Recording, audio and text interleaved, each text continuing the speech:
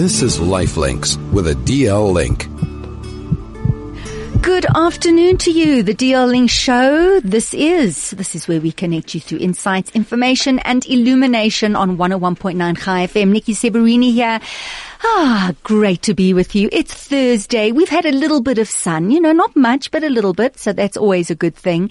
And well, Israel turned 70 years of independence. And I don't know if you're on social media, but the videos coming out of Israel and the celebration, and you see this small little country that's been around for a short period of time, and wow, just what it has achieved, what comes out of Israel. It's a great source of pride and love and celebration. So wonderful, wonderful to be able to celebrate the independence of Israel, 70 years. And also, I woke up this morning and I just thought, as I woke up, I thought, so what is my choice today? What choices am I going to make today? Because I don't know how often you think about that when you jump out of bed. We go into just this automation. We do what we have to do. We quickly go into action mode. And how many of you, before you even jump out of bed, open your eyes? Some of you may say a prayer and say, thank you, God, I've been given another day. And how many of you sit up and say, I have a choice? And what am I going to choose? How am I going to choose to feel? And what am I going to choose to think today? And that's the wonderful thing, is that we really, really do have a choice. And we're always reminded how powerful the choice is when we listen to the DL Link Show, because every single week we have warriors who come onto the show and they have a diagnosis, but they have a choice. And we're continually inspired week in and week out by the choices that these warriors make. And I think that our warrior who's going to be joining us today is going to share the same story, the kind of choices that she makes every single day when she wakes up and how she sees her life. So what do we have in store for you today? Well, today we're going to be talking about skin cancer.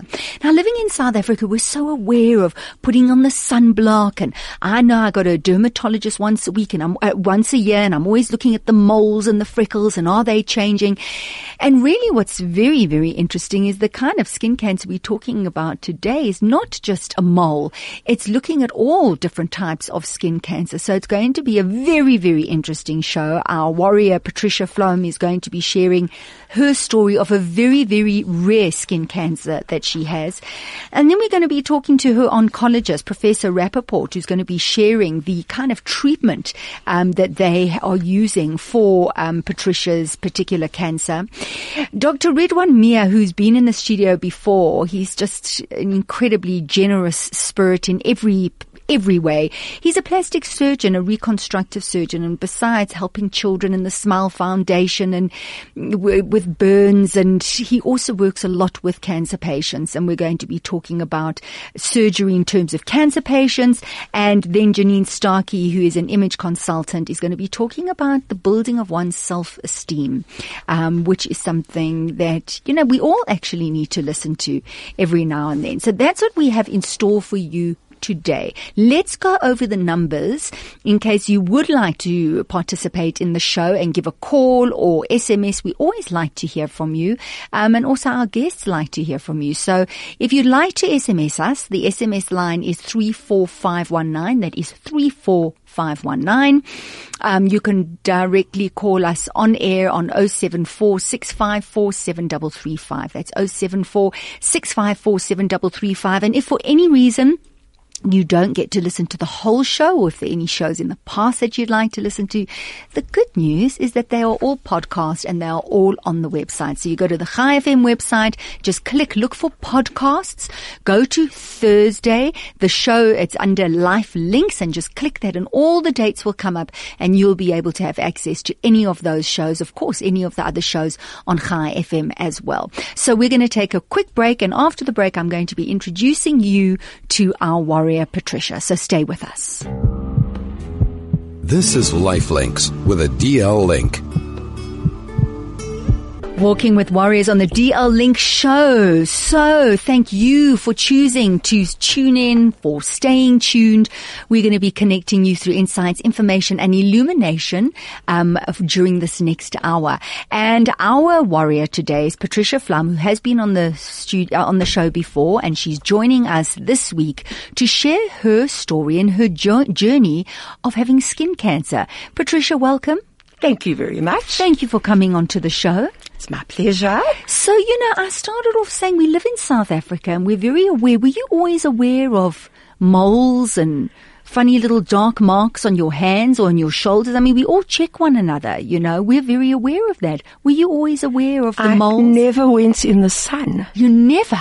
Really? I never I'm from Cape Town and all the beaches are there. I didn't like going to the beach and I hardly ever went in the sun. In fact, I think I was lacking in vitamin D. Vitamin D? Because I'm taking a large dose of it today. So are you feeling better having taken the vitamin D? I never felt bad before. Oh, really? Yeah. Well, a lot of people actually are suffering from vitamin D deficiency. I never went in the sun. Oh. Who expects anything to happen to your skin? Especially if you've never been in the sun. Exactly. So that's what I'm saying. We only focus on, well, I do. I'm speaking for myself on moles, yes. But for you, your skin cancer was not a mole. Please tell us how it manifested in your body and on your skin. I sort of woke up one day and I found a rash on my right breast. Mm-hmm. A little rash. Was it itchy? Nothing. It wasn't itchy. It wasn't sore. It alarmed me because of its position, because it was on my breast. Okay. And I have a cousin who had been suffering from inflammatory breast cancer. And it does often appear like that. I've never heard of inflammatory. It's one of the most dangerous ones. Okay. So I thought, oh my gosh, I wonder if I've got that. And so I went to seek help immediately. Mm-hmm. I went to a GP. I must tell you at this point, no GP that I've ever consulted has ever seen anything like this. They don't know what it is. Even specialists have never seen this. What did it look like? An ordinary rash. A little rash. It was about like an inch. Okay. And a rash. It was flat. Rash. Yes. Red. A little bit pinky red, okay. but not raised, nothing. Okay. So I decided to go to the GP, and he gave me cortisone injection, cortisone cream to be applied twice a day for 2 weeks. Didn't touch sides, it never got better, and I left it. I really didn't, nor did he think it was anything to worry about. You kind of got used to having this little rash on your breast. What? Yeah. And then I bumped into him a few weeks later, and I said, that ointment didn't help me. And he said, I think you better consult with a dermatologist, which I did. He immediately took a biopsy, and to my horror, he said, sit down. I was on the phone, actually. I was on the phone. I was at school. And he said, just write this down. And it was cutaneous T-cell lymphoma, which is also a non-Hodgkin's disease, and it has another name called mycosis fungioli. Wow. Peculiar. I mean, that's a mouthful. Yes. But I'm stuck with the lymphoma. Yes. Because lymphoma, we're talking about lymph nodes. I mean, that's what is a lymphoma looking like a rash on your breast? I was shocked, as you can imagine. It quite knocked me out. And very soon after that, I made an appointment with Dr. Bernardo, who you'll speak to soon. And that's how my journey really began. So what did the dermatologist say to you? So you've got this cutaneous non-Hodgkin's T-cell lymphoma. It's cancer. It's cancer. It's skin cancer. It is. But it's not like a mole that we're going to remove. It's a rash. You cannot remove it. You cannot have any surgery on this. So it has to be treated either with medication or with ointments or also with radiation. So tell us what the next step was. So I was then introduced to a a radiation oncologist, and I was quite happy about it. I thought, oh, well, they'll do something or other. He was very harsh on me. In fact, nobody's been very kind to me about this. And what do you mean harsh? Just well, he looked at me with his eyes glaring, and I won't say who it was. And he said, "You're not ready for chemotherapy." Not ready. I didn't even know I'd ever have to go on to chemotherapy. Mm-hmm. And this was something I was always very frightened about. Mm-hmm. That night I went to a wedding and I cried all night. I can imagine. Because you knew nothing. Nothing. No one was giving you information. It's not like when you have breast cancer. You have so much help. People come and help you and tell you and explain, etc. No one knows. And so between the radiation oncologist, between the dermatologist, and the oncologist, the medical oncologist, they decided they were going to do a treatment called light therapy. Mm-hmm. It looks like a shower.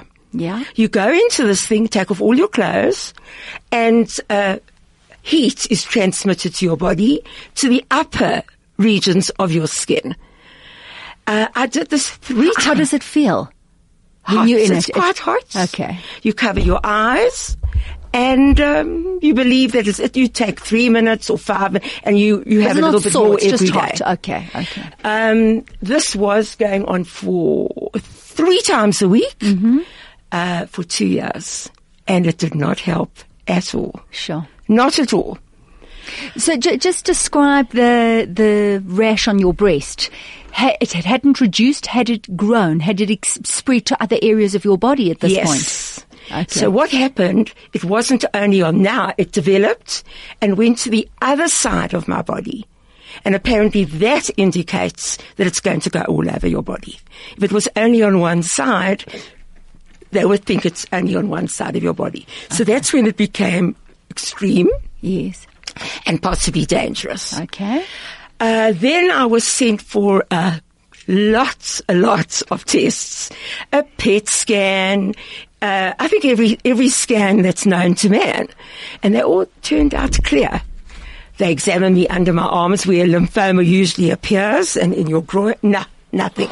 The bloods were fine, and so it was decided I was first of all going to do the light therapy, and then I was going to go on to radiation.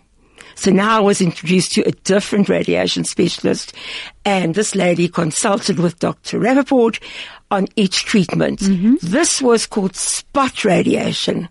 So every area, it wasn't everywhere as it is today. There was one here, one there, one there, one there, and it actually cleared it up. The radiation. Radiation definitely did the job. But the radiation became too much. How often were you going for radiation? You went a course of 10, I think. It was a course of 10 every day. Wow. Yeah. Wow. But that radiation doesn't go into your body either. It's only on those top layers of the skin. Okay, so no side effects? Nothing. Burning sensation at all? No. No? That's great. I sort of sailed through all these things. I was tired a little bit, but I kept on with my life. And then the radiation oncologist decided this is not good. Either she was going to consider total radiation of the whole body. Can you imagine that? It cannot be healthy. Or a systemic approach. And that's what she discussed with Dr. Rappaport. And they decided to do a systemic approach, which is chemo. This was my big fear. You didn't want it, yeah. I was terrified of the word. I don't think I'd use the word. I don't blame you. And that's what happened. I was first sent for heart function tests because apparently this chemo can affect your heart. I was cleared of that, and I started on what they call the red devil. Now, this is given to breast cancer sufferers. And usually I wasn't very sick. I didn't suffer very much from it. I lost my hair. Yes, 6 months of the red devil, and I was very happy. Occasionally I had a little bit of vomit, but very occasionally. And I got through it, 6 months, nothing. Didn't touch sides, it didn't help me, and stopped. And at this point, Dr. Rappaport said to me, do you know anybody in Israel? Why? I mean, I have a brother there. He said, because Israel has got the latest drugs that are available for a condition like yours. They have biological drugs today. They have immune drugs. They have a lot of therapies that you don't have here. Not in South Africa. Mm-hmm. And that's the terrible pity. I even read in the newspaper here a few months ago that lymphoma patients and breast cancer sufferers are the ones who are going to suffer the most, because the drugs that are specific to them today are not available in South Africa. Well, we're going to take a break, and we're going to have Professor Rappaport on the show as well, and we're going to be asking the questions on why aren't those treatments available in South Africa. So let's take a break. Remember, if you have any questions for Professor Rappaport, you can always SMS us on 34519, or if you'd like to contribute to Patricia's story as well, 34519. Stay with us. We're going to be back in just a moment.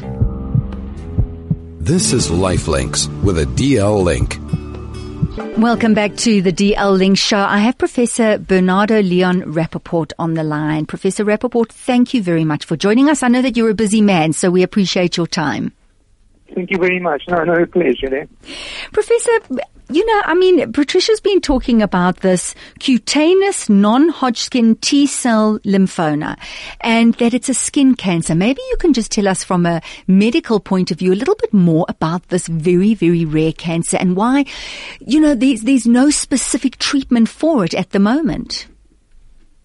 Well, the type of lymphomas lymphomas is a cancer of the lymph node. That's how you can define it. Now, this type of cutaneous T-cell lymphomas is rare, but it's not that rare. There are other cancers that are more rare. Right. And it starts on a spot, and then it spreads, and then it can develop into spread to the glands after, and then it can go to the blood. It's called Sézary syndrome, and then it becomes a T-cell leukemia also. So it depends on what stage of the disease you are dealing with, depends on the presentation.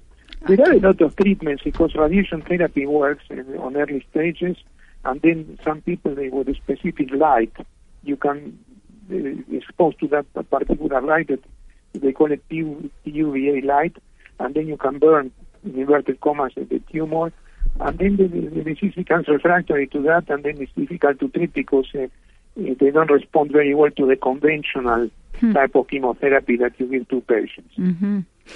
So yes. With her, we found that like an old treatment, like an oral chemotherapy that you give it on lower doses, and it seems to be working quite well. At the moment, we're lucky with that. The problem is that some of the drugs that are available for that overseas are not available in South Africa. And one of the things you wanted to discuss, I know, is the lack of availability of some of these treatments. The registration process of the drugs are very long. Number one. Number two, it's difficult to get funding for unregistered products. In South Africa, the medical aids usually, when the products are not registered, they don't fund the treatment, unless it's special cases or very special cases. And some of these drugs, they're extremely expensive also. So that's why one of the lack of availability of these treatments. So, but let's look at that, Professor Rappaport. First of all, just going back to, you spoke about the light therapy. I know that Patricia went for that, and it didn't really do anything, I think, for 2 years. Then she went for the radiotherapy, the radiation therapy, and then the Red Devil. And the Red Devil is, I know that when I speak to warriors, breast cancer warriors, they talk about the Red Devil. We haven't finished listening to Patricia's story about the kind of treatment and medication that's available overseas. Why is it a case, and it must be incredibly frustrating for you as an oncologist, that we simply don't have, especially with this kind of a cancer, the correct treatment at hand?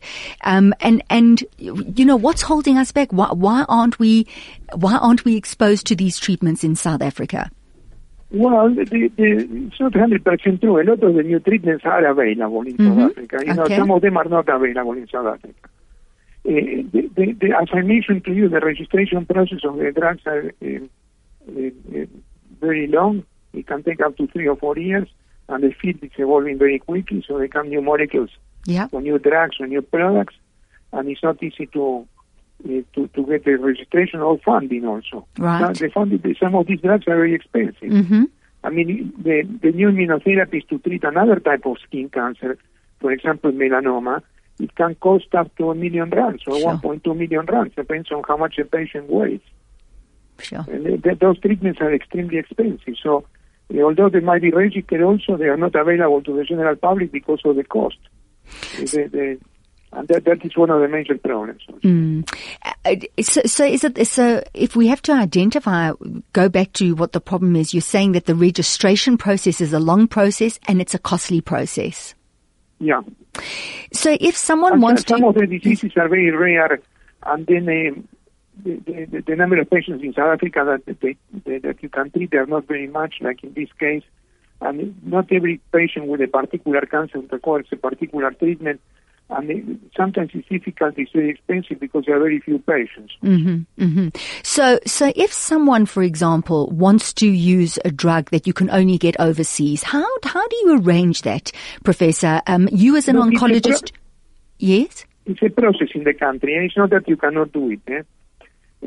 Providing that you have a private funding or, I don't know, a family member or something, you can import a drug. You have to get permission from the Medicine Control Council, what they call Section 21, mm-hmm. and then the people importing the drug, I don't know, Roche or whoever is the company in concern, one of the pharmaceutical companies, they will bring it in, and then they get delivered to the doctor or to the practice or to the department and then to the patient, and it might take quite some time, but you can obtain that's not an issue here. The problem in that situation is that most of the medical aid schemes, they don't cover it. Fund the unregistered products also, which makes access to the patients difficult unless you do have funding, private funding or some family member or whatever funding the treatment. And also I've heard that sometimes certain treatments are only given at certain stages of the cancer, and that's where that becomes a problem as well. I'm just talking about in terms of medical aids paying out, that it only at a particular stage will they administer a particular drug or particular treatment. Well, that is not 100% true, because if you don't use the treatment on certain stages, because it's not data to support that. Mm-hmm. Now, if you're sitting with a cancer or drug, that is registered, some of the doctors or the patients, they want to have that product, but you have to go by what is proven or evidence-based. So if the drug is used on a later stage of the cancer and they want to implement it early in the course of the illness, and you don't have a trial or data or a registration to support it, usually we don't recommend it, but some patients, they want it, or some doctors, they try to do it also like that. Mm. So in my particular practice, we practice evidence-based, and if the treatment is not approved or if the treatment is not proven to work in a particular setting, we don't recommend it usually. Mm. With cancer, there's so much research. There's so many new treatments coming out all the time. Patricia was just talking about what's happening in Israel. And for you as an oncologist, you want to, I'm sure, be able to have access to all of these treatments. It almost seems, I don't know what the right word, futile's not the right word, but to administer some kind of treatment when you know that there is better treatment elsewhere that could do a better job must make it difficult for you as an oncologist. It's difficult sometimes because there are treatments that are available, and some of these new treatments, like the immunotherapy for melanoma or for lung cancer, it's very sad because it's not available for the majority of the South Africans, right, unless you have the resources to pay for it. Right. And I mean, we look at South Africa, first of all, you're talking about people who can afford private health care, and then even they then wouldn't be able to, and just look at the masses of people who don't have private health care, and they don't have, it's so terribly sad, really. And I just wonder what is needed, Professor. I mean, it's not a question for you as an oncologist, but as a person, as an ordinary citizen looking at what's happening. I mean, how can we expedite a process? I mean, is it just how it is? What do we do? Who do we encourage? Who do we talk to? Do we put pressure on sorry, say that again?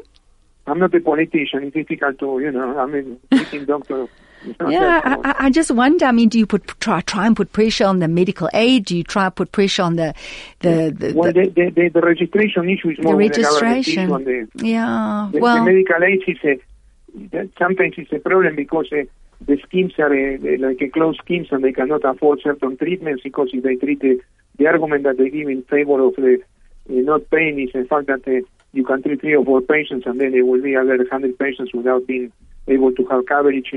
It's arguments both ways on that. Absolutely. Professor Rappaport, going back to Patricia, she spoke about going on the Red Devil and then, she, luckily enough for her, she didn't have the most terrible side effects. And now she's on a different kind of chemotherapy, where she's taking the chemotherapy orally. Are you happy with the treatment? Or, because for you as well, with this kind of a cancer, you're all trying to find your way forward with this, lymphoma, T-cell lymphoma.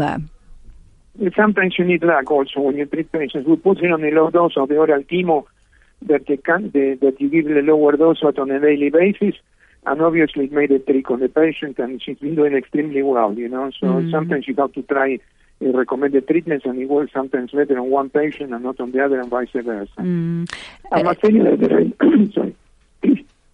the Red Devil is one of the important drugs to treat lymphomas in general, as part of the backbone chemotherapy. Oh, really? Yeah, it's not only for...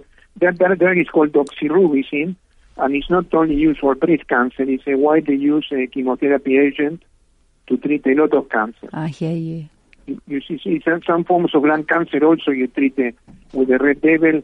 You can use it also for treating sarcomas. It's very important, as you mentioned, on breast cancer. Gastric cancer also you treat it like that. So it's one of the oldest and most effective drugs, chemotherapy drugs to treat cancer. I hear you. And at the end of the day, as you yourself have said, and specifically with this kind of cancer, it's up to the individual how it spreads. And in terms of treatment, I'm sure you get to see how people respond differently. It's a juggling act, I'm sure, at times, Professor. Yeah. Professor, thank you so much for joining us. It's been lovely having you on the show, and thank you very much for your time. Yeah, no problems. I hope that the information I provide you gives you some insight. Absolutely, it absolutely did. Thank you, Professor Rappaport. Thank you very much. Thank you. Professor Bernardo Leon Rappaport, who is a specialist physician and medical oncologist at the Medical Oncology Center of Rosebank. In a moment, Dr. Redwan Miah is going to be joining us. Patricia, we hear this over and over again, and just to know that there are treatments out there overseas, and, people, medical aids don't cover and people don't have access. So the answer was, when you said, do you know anyone in Israel? What did you say? Yes or no? You would have to be able to be on the Kupat Cholim program. In other words, you have to be an immigrant. Okay. So you can. If you become an immigrant, I suppose you can go there and live there for 6 months. You're an immigrant and you can benefit from all their medical advances. But otherwise you can't. You'll have to pay thousands, if not $1 million rand. To be able to have access to that medication in Israel. Yes. Wow. So, yeah. I don't want to put words in anyone's mouth, but I think that must be very frustrating if oncology is what you do, and you just, you know that they're better drugs, and you're dealing and you're trying the very best you can with what you have. I think in today's world that must be frustrating. But we're going to move on to our next guest, because the last time he was on the show, he was involved in a fundraiser, and he always seems to be doing things and giving of himself. So it is always an absolute pleasure to welcome Dr. Redwan Miah onto the show. Redwan, welcome. Thank you so much. Since I saw you last, you got married. That's true. Oh, you're off the market. And that's that. Yes. How's married life? Very good. So far, so good. It's going well. Listen, you can't say much, but you're looking good for it. That's all I can say. We're going to be talking about plastic surgery, but as a doctor, yes, and listening to Professor Rappaport, and just hearing the kind of restrictions we have, first of all, in terms of registering new treatments, what medical aids will and won't cover. Cancer is so complex, but billions and billions and billions of dollars are just poured into research. So there's so much research happening. There's so many new treatments, but there are all these restrictions. And then we look at South Africa, where people don't even have access to any kind of medical treatment. All I can say is just not fair. I can't think of another word. I sound like a child. It's not fair. I want to say welcome to our world. I think must be so frustrating. As medical practitioners in South Africa, we find ourselves very frustrated when we look at the plight of our patients. Many of them suffering from various types of cancers, ranging from skin cancers, breast cancers, other organs in the body. And it's so difficult to see that most South African patients that suffer from cancer won't see, the cutting edge. They won't see what really is available to them. Some of our patients who are lucky enough to be able to afford very good medical aid plans, those that are able to travel to countries where they have the facility available, they're very lucky. But unfortunately, they're part of a very small minority. The majority of our patients are left at the mercy of state care. Yeah. And even those in the private sector, our funders are not able to look after them effectively enough. There is no structured plan from the side of state healthcare to look after these patients. And unfortunately, whatever little is being given to them, it helps some people. But the majority of people, unfortunately, will succumb because of the nature of cancer. I did a pre-record. In fact, I'm going to have that doctor the show, so I don't want to talk much about it. But, he looks at the whole holistic approach. Yes. And he says a lot of the treatments today, and because so much money goes into the research, a lot of the treatment is, what does he say? It's the allopathic medicine, and that the holistic medicine needs to be a part of that. And that's quite a controversial subject we can talk about, but I actually wanted to ask Patricia, because Patricia, you've tried so many things. You've tried light therapy, then you tried radiation, and it's this rare cancer and doctors just are not 100% sure. Then you tried the red devil, and now you're on a different kind of chemotherapy, these pills that you take all the time. Yes, Okay. 2 weeks of the month. I take 4 days. And you showed me your body, and you've got these, it looks like bruises. I actually Yes. thought you were bruised. They were much worse before. Okay. Because of my taking these endoxin tablets, they have reduced in size. They have become paler.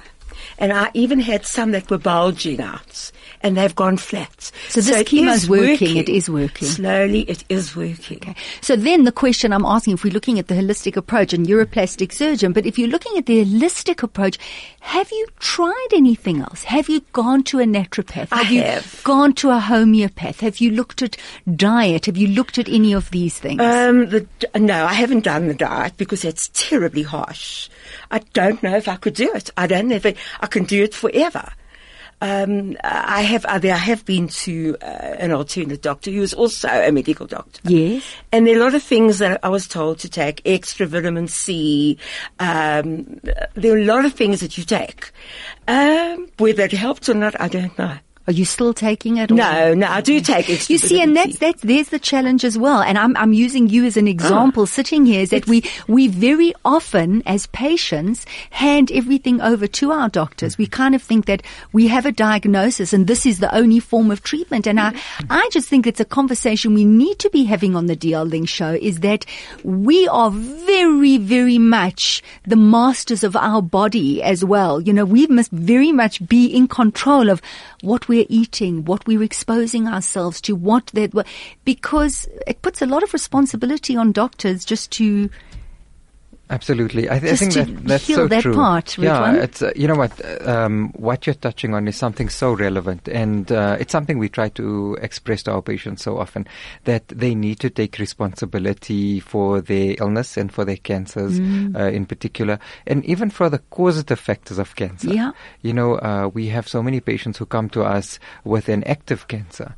And yet their diets haven't changed, their lifestyles haven't changed. We have patients who still smoke. and are cursing everything and everyone else for that. There's a very positive links between high sugar foods and That's cancer. what people are saying. That's There's it. very active links between sedentary lifestyles and cancer. Smoking, you don't even have to begin to talk about yet. On every street corner, we see women. We see people who are parents holding their children's hands, and then the other hand there's a cigarette. People live very irresponsibly, and those are the people who come in, and they're suffering from cancers and other diseases that also lead to cancers. So if you have a generally poor habitus, you've neglected your body in other ways, not enough sleep. Even that's been linked to the cause of cancer. Sure. So, these are things that people need to take into account. Yeah. Another harsh reality we have is many people in South Africa don't have a choice about the air they breathe and how many toxins are in our environment. So it all goes together. So I like the way you look at it holistically and that you keep mentioning holistic care. I think we because have to. all these are very relevant. I mean, when we take off that box of cereal from the supermarket shelf and we feed it to our children every day, what kind of poisons are in there? Even high sugar foods. What did I buy just this morning? I feel Exactly. terrible. We need to think about every aspect. How active are we in terms of our physical activity? Do we have an exercise routine? Remember, our bodies have evolved to what they are according to the way our ancestors lived. They were hard workers. They worked the soil. They went out and they dug through hard rock every day. They chased after animals. They went about picking fruit from very difficult to reach places, and that's how they survived, and that's how our bodies were made. So, we're not used to living in, our bodies are not made to sit behind a desk all day, which, let's face it, many of us do. We sit in sheltered environments, we breathe bad air, we eat bad foods. It's actually, if you think about it, a very unnatural process for someone else to cultivate thousands and thousands of hectares of very pro-inflammatory foods, and then the rest of us just sit and we make dough out of it and we eat it as if there's no tomorrow. And then we look, people think we're vain. But it's not vanity when you look at the outside of your body. It's telling you things about what's going on inside. We all know. True. Look at a big stomach on an elderly man or a woman. What does that tell you? It tells you what the blood vessels around his or her heart are doing. If you look at the condition of the skin, if someone ages very quickly, yes, they've got a lot of sun. What has that done to them? They've weakened ligaments everywhere else in the body. How are their heart valves looking? What are the valves in other parts of their bodies doing? How's their kidney function? Because they've weakened things like the ligaments around there as well. The tubules are gone weak. So, God has made us in a way that He's given us clues. We look at the condition of your hair. Look at the condition of your nails. These are all indicators. And we must listen to these signs that He has put there for us. And when you don't, what happens? You neglect what's going on inside. So when you're drinking a very high sugary drink every day and so many times a day, you're damaging your skin. Yes, you're going to age faster. Your teeth are going to fall out. There's all kinds of things going to happen. Inflammatory illness. Right. And what does that lead to? It leads to cancers, yes, but it also leads to other diseases that we know. Diabetes, for example. Right. In this country, colon cancer was unheard of in the indigenous population until the 80s, when it suddenly skyrocketed, because all of a sudden we've gone and told people that their natural foods are very high inflammatory foods, which is wrong. Their ancestors didn't eat that. And yet, they were very healthy before that. These are not secrets. These are things that we know. Absolutely. And we must pay attention we to have that. to take responsibility. Absolutely. And see the big picture. I love that you painted that big picture. So long before the chemotherapy drugs come in, we need to pay attention to all these things that lead to us having healthier bodies and bodies that will last longer and give us longer lives so we can enjoy our offspring. So true. So true. Such wise words. And on those very, very wise words, I'm going to punctuate it with a quick break. We're going to be right back. This is Lifelinks with a DL link. Welcome back to the DL Link Show. I have Dr. Ridwan Mia, who's an award-winning plastic and reconstructive surgeon, and he has his rooms at the Mediclinic Sandton Clinic. And I also then have Patricia Flom, who is our cancer warrior, and we're having a fabulous and very interesting conversation. And it also leads to, as I said, this show, this pre-record about this particular naturopath in America, this very outspoken doctor who said it's not fair we are seen as quacks.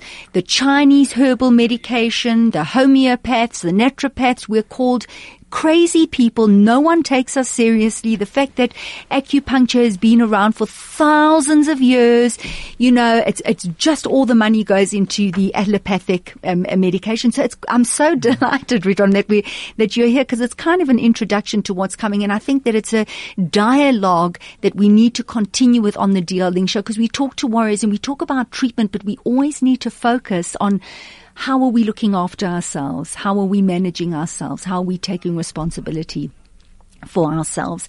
So, Ridwan, let's just look at, in terms of you being a plastic surgeon, reconstructive surgeon, when do you deal with cancer patients? Okay, so our involvement can start very early on with someone just reporting a little mole or a little lesion on their skin that they're not sure about. And obviously it involves lots of investigations. We have to look at their cell counts. We have to look at, things like their sun exposure, their family history, predisposing factors. Like, did they have a little mole that was what we would call, like, for example, a pre-malignant lesion, something that was exposed to sun over many years. In the early days, people didn't really know the damaging effects of UV light. In fact, doctors, not that long ago, in the 60s, for example, were telling people to spend more time out in the sun because it was good for them. And made vitamin D, we need vitamin D, right. And so on. In a country like South Africa, you get your vitamin D by not having to stand in the direct sun. You get so much glare. There's more than enough that comes to all of us, especially lighter skinned people will pick it up faster, So it's not that you should have no sun, but you need to be careful. And there's a lot of benefit from using things like SPF and so on. And then there's other cancers, being reconstructive surgeons, we often get patients presented to us by other doctors. So breast surgeons, for example, will bring those with breast cancer to us and say, well, we're going to be excising a cancer. Reconstructive procedures, would probably help this patient. Other cancers on other parts of the body, big lymphoma lesions, for example, that we remove and then reconstruct those areas. ENT surgeons will often bring head and neck cancers. That's where we see all the cancers in the mouth, the throat, the head and neck, the remainder of the head and neck area, the vocal cords and so on. So we have to reconstruct those. Wow. So we often have to take the patient through a very long journey, and they get to know us very well because, these procedures are, it's not just one operation. Sometimes it's many operations, using other parts of their body, using prosthetic material. The idea is to give them something functional. Someone with a bad melanoma, for example, on a thumb can lose the thumb, or, a toe, and then other times it's spread, and then you have to, look at things like amputations, and then how do you take the patient through a journey of being functional, using a prosthetic limb, for example. So there's so much that involves cancer so patients are exposed to this, and we have to manage them from the beginning all the way through to living a functional life. Sometimes we say there's no point in doing a successful reconstruction and then you've gone and debilitated the patient. So there's no use in doing a very wonderful looking reconstruction on a limb, for example, and then the patient can't use the limb. It has to be something that has a functional benefit as well. And I'm sure you're dealing with people's emotions as well. When you've had to go into surgery, you've had to have a part of your body removed, then the reconstruction,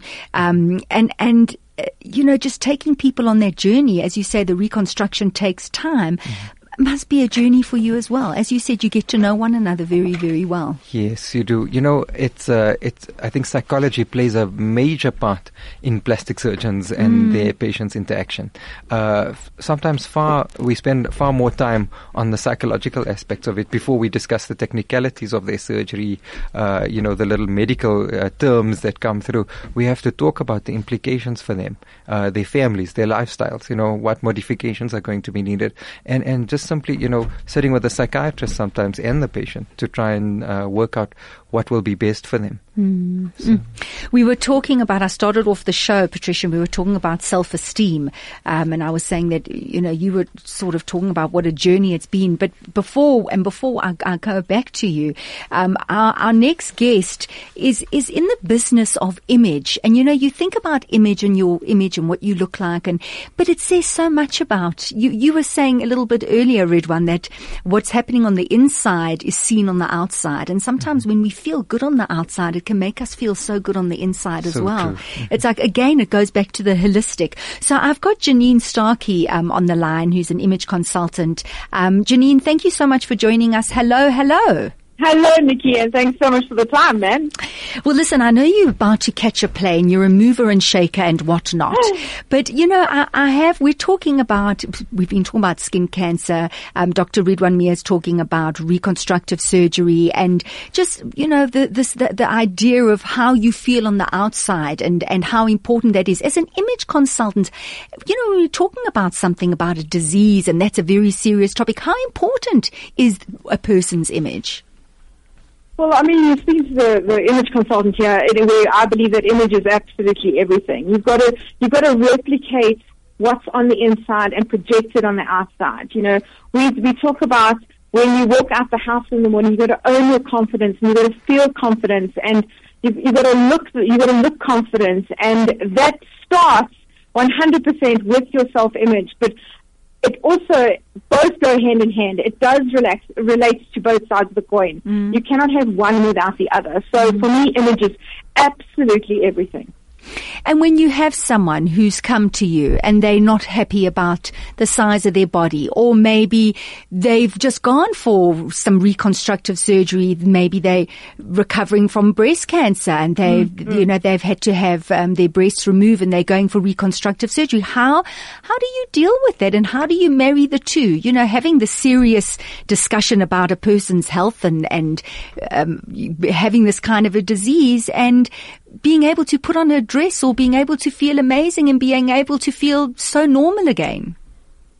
For sure. I think the first thing is to know that as image consultants, we need to be incredibly sensitive to whatever a woman's issue is. Whether she has had surgery or she's gone through a massive illness or she's lost copious amounts of weight or she's got baby weight on her because she hasn't been able to lose it or she's going through divorce. Whatever the issue is, we need to be sensitive to that. And we need to be very aware of how to handle and manage her issue and not put her in anything that's going to be uncomfortable for her. The good thing with today's day and age is clothing you can cover and conceal and lift and shove and nip and tuck everything that you need to, which is all about, again, is what does she see when she looks in the mirror? And it's our responsibility to make sure that she feels confident in her skin and that she loves what she sees when she looks in the mirror and that she walks out of our consultations feeling that sense of pride and sense of love for herself. Well, I agree with you. Ridwan, I mean, you're in the business of, besides doing very important work, you work with burn victims, the Smile Foundation, you're talking about helping people with reconstructive surgery, you have cancer, but then also you have those who come along and they don't like the shape of their nose or they don't like the size of their breasts or whatever it is. And you see a transformation. You see a person emerge who feels amazing about themselves. Yeah, I think it can make a big difference. Often we get asked as surgeons, do you prefer doing aesthetic or reconstructive procedures? Yeah. And we often have to say, to us it's pretty much all the same. We want to make a positive difference to someone's life. Right. We want them to leave us better than they found us. And we want them to feel confident about themselves. And it's amazing what you can do by improving something that bothers someone or takes their confidence away. You see changes in relationships. You see changes in job performance. You see changes in just the way they interact socially. And these are things that are very important. They're often discounted from a psychological point of view. And these things can make a big difference. I mean, obviously there's so much work that has to go into deciding whether a patient is a deserving candidate or whether it's something realistic to ask for. We very often have to take patients through that counseling process, but we find that doing the surgery makes such a big difference. It's a very beneficial thing, and it's not just a superficial vanity project. In most people, in the majority of patients, it's something very sensible. It's often something that is a bother to them, and once they've had their surgery, they don't become these plastic surgery addicts or these crazy people you see on TV. They actually handle it very sensibly, and they'll they'll come to you years later and say, it made such a difference. Different way of experiencing the world. Absolutely. And it changes them very much in line with what we're talking about now. It just changes their outlook. Yeah, I love that. We're going to have to say goodbye, Patricia. Is there anything you want to, in 30 seconds, say about your association with the DL Link and this journey that you've been on? Well, that DL Link is an amazing organization. They're available for everything that you may need. If you're not feeling well, they'll give you a whole meal. They will make challahs, bring you soup. They will look after your children, go for lectures. There's just so much they offer.